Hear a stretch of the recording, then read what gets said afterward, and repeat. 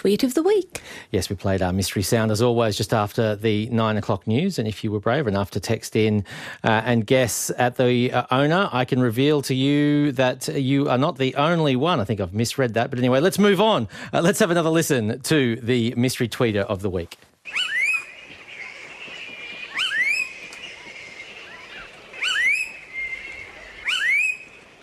Yeah, you could hear that one right across the north of Australia and also down the east of the continent. And if you've been lucky enough to travel to southern New Guinea, you could see or hear it there too.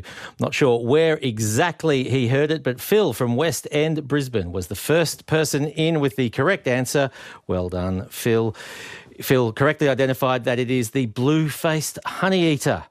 The blue-faced honeyeater is one of 70 or so honeyeaters found in Australia. It's a family unique to our region, and the blue-faced is one of its larger members. So there you go. That's the tweet of the week. And, of course, we'll have another tweet of the week just after the 9 o'clock news next week on Sunday Extra. Find more great ABC RN stories that take you beyond the headlines on the ABC Listen app.